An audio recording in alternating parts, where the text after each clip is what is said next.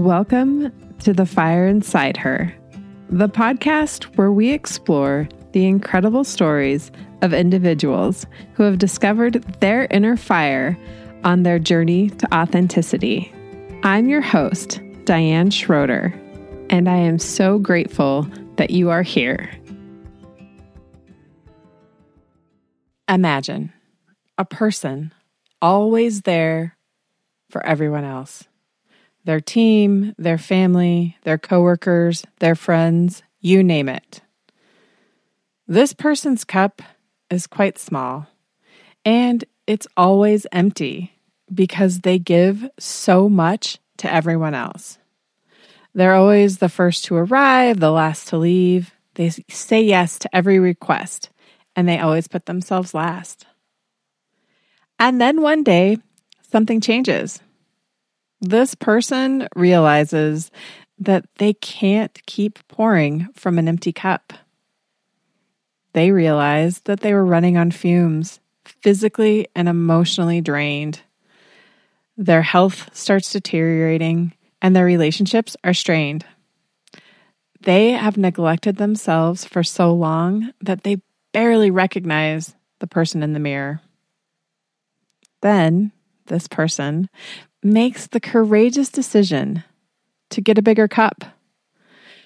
But here's the challenge. You can't find or buy a bigger cup. You have to create one. And this process is challenging, it will piss you off, and it's quite uncomfortable. However, if you take the time and put in the effort to do the work, to prioritize yourself first, you will be a better leader, employee, partner, human, parent, sibling. You get my drift. I believe that it's easy to look at self-care, self-maintenance, time alone, or whatever you want to call it, through a scarcity mindset. There's not enough time. Everyone else is more important than me, and it's just a luxury that is not affordable. But what if I suggest to you that self-care isn't a privilege reserved for the wealthy or more important? What if we looked at self-care through an infinite mindset? But wait, Diane, seriously, I am too busy. I have to serve my people and my community and my family. Who else is going to step up and do it? Look, I agree 100%. And I will also challenge that in order to serve to the best of your ability, don't you think you should be at the best of your ability? That is the magic, my friend, of self-care. And that's what we're going to focus on today. But first, I want to start with my dad. We are coming up on the 4-year anniversary of his transition from this world to the next. And I really miss him. And it's interesting because I was thinking about why self-care became so important to me. Why did it become so passionate? And it goes back to my dad. He was a little rough around the edges. He had the deck stacked against him before he was 6 months old. His father, a pilot in World War II, was killed in action when my dad was only 4 months old. My grandma did the best she could with the resources she had, which were pretty limited in 1945. She was a single mom with a college degree, and she relied on her family to help her out until she got remarried. Dad and his stepdad didn't exactly see eye to eye. So naturally, my dad rebelled and grew into what some might call a wild child. All of that changed when he met my mom and they started a family. He got a job as a machinist where he spent the next 40 years working. And during that time, he also joined the local volunteer fire department. He fell in love with the fire service. It quickly became a family affair. Mom helped with a lot of the administrative items, and Dad spent as much time at the firehouse as he did at his normal job. And my little brother and I started spending time at the firehouse so we could spend time with Dad.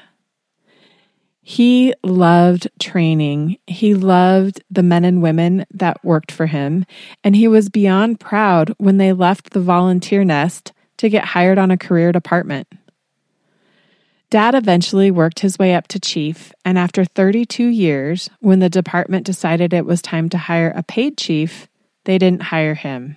And just like that, he was retired from the fire service. And during all those years of giving, and giving, he neglected himself. His health started to deteriorate slowly, and over time, he could no longer overcome the health issues. And that's when he passed away.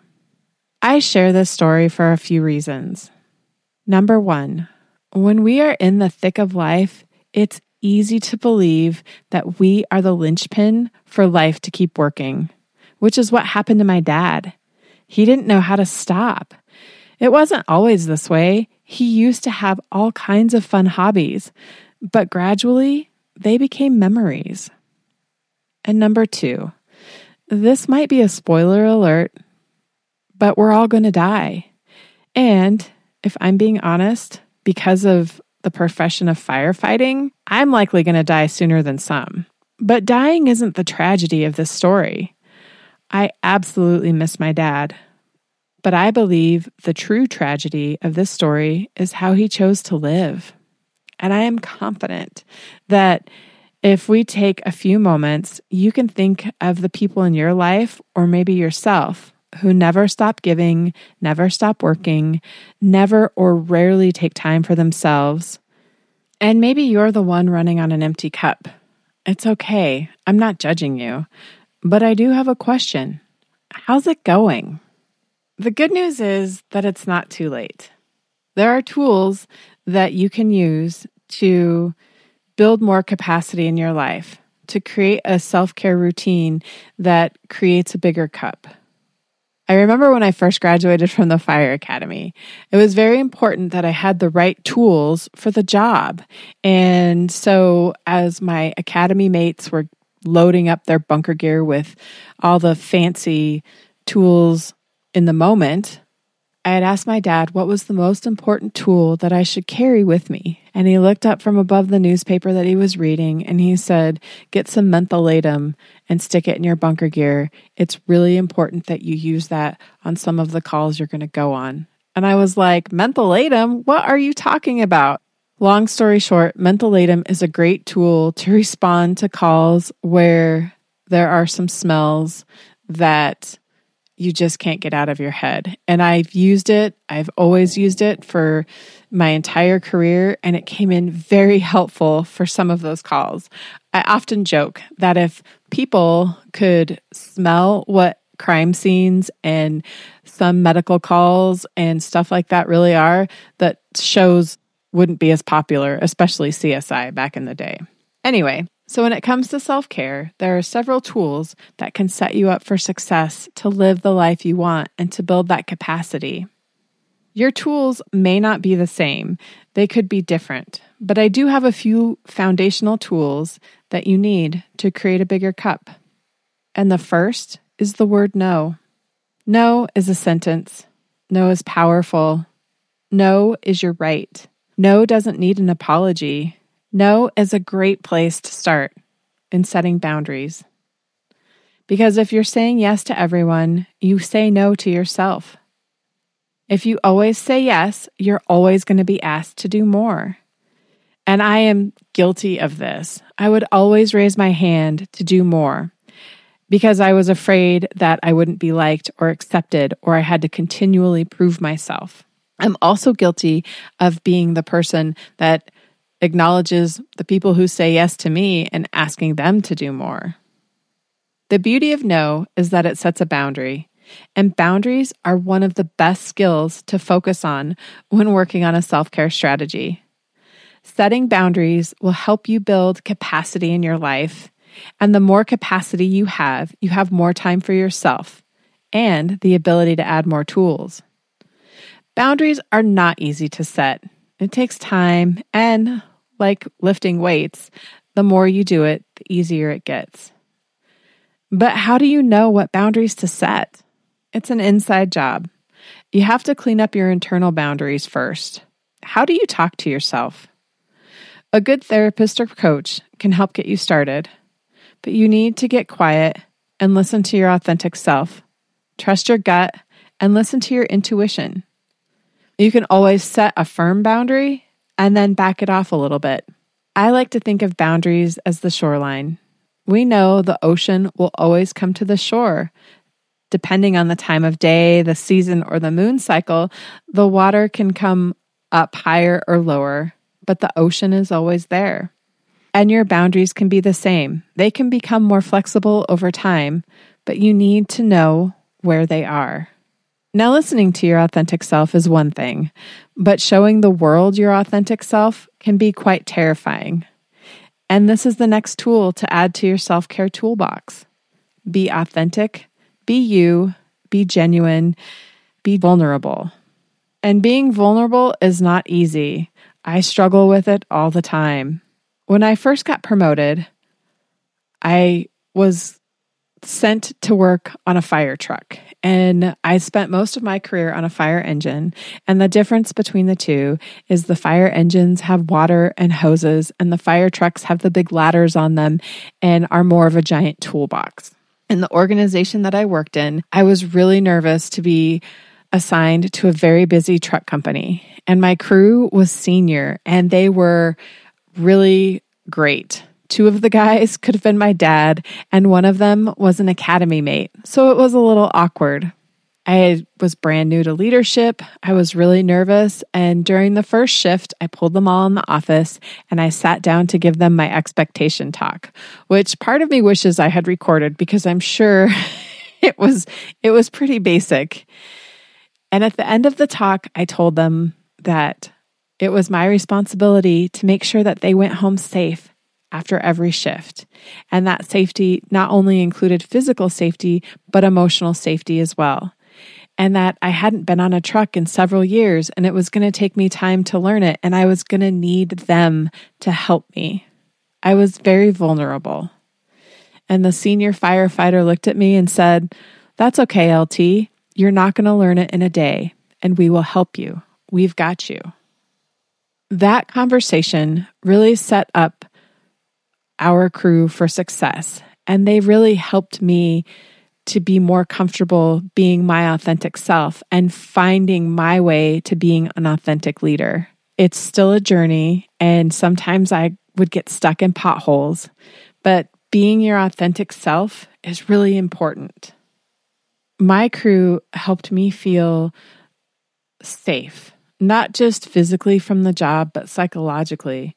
And I was able to let some of my armor down to continue to be my authentic self. When I was with my first crew as an officer, I was me, and it was a little scary when I was outside of the bubble or when I left the crew and continued to promote up. But that's the part about building capacity. And if you're authentic, you're always stretching your edges, growing and expanding. It's also the beauty of creating a self-care routine and putting yourself first. You get to know who you are, and when you're put in challenging situations, you can be yourself. Some people will like you and some will not, and that's okay. What other people think of you is none of your business. When you give yourself permission to be authentic, you're also giving the people in your orbit permission to be authentic. And that's when the alchemy of self-care and leadership come together to create the final tool I want to share with you today. Acceptance. Accept yourself. Accept that you are messy, imperfect, and you have made mistakes. Accept that you have failed and you've done stupid shit. Most importantly, accept that you are worthy and that you deserve the love and attention that you freely give to everyone else. It's easy to hold on to the reminders of times when we didn't show up as our best selves, personally, professionally, as parents, partners, or as employees. And when that cup runs out, the fuse gets short, or we run out of capacity, it's nearly impossible to handle the curveballs that life will throw at us. It's also easy to numb out with booze or shopping, unhealthy relationships, hyper-independence, perfectionism, and people-pleasing. But that's not a sustainable solution for the long term. Acceptance of yourself, that you are worthy, that you add value to whatever situation you are in. And that's different than fitting in. Being your authentic self means you might not fit in, and that's okay. Accepting that you add value and can show up every day to do your personal best is the long game. That's the sustainable solution. But it's not just acceptance of yourself. It is acceptance of others, of your people, your community, finding a space to accept the humanness in others. And finally, acceptance is love. Learning to love yourself, love your people, love the community that you serve doesn't mean that you will always like them, but you have to love them. A few months ago, I had the opportunity of a lifetime to participate in a staff ride with the U.S. Forest Service at Gettysburg. So here's the deal, my friend. We all have our small cups, and we pour and pour, giving everything we have to others, often forgetting to refill our own cups.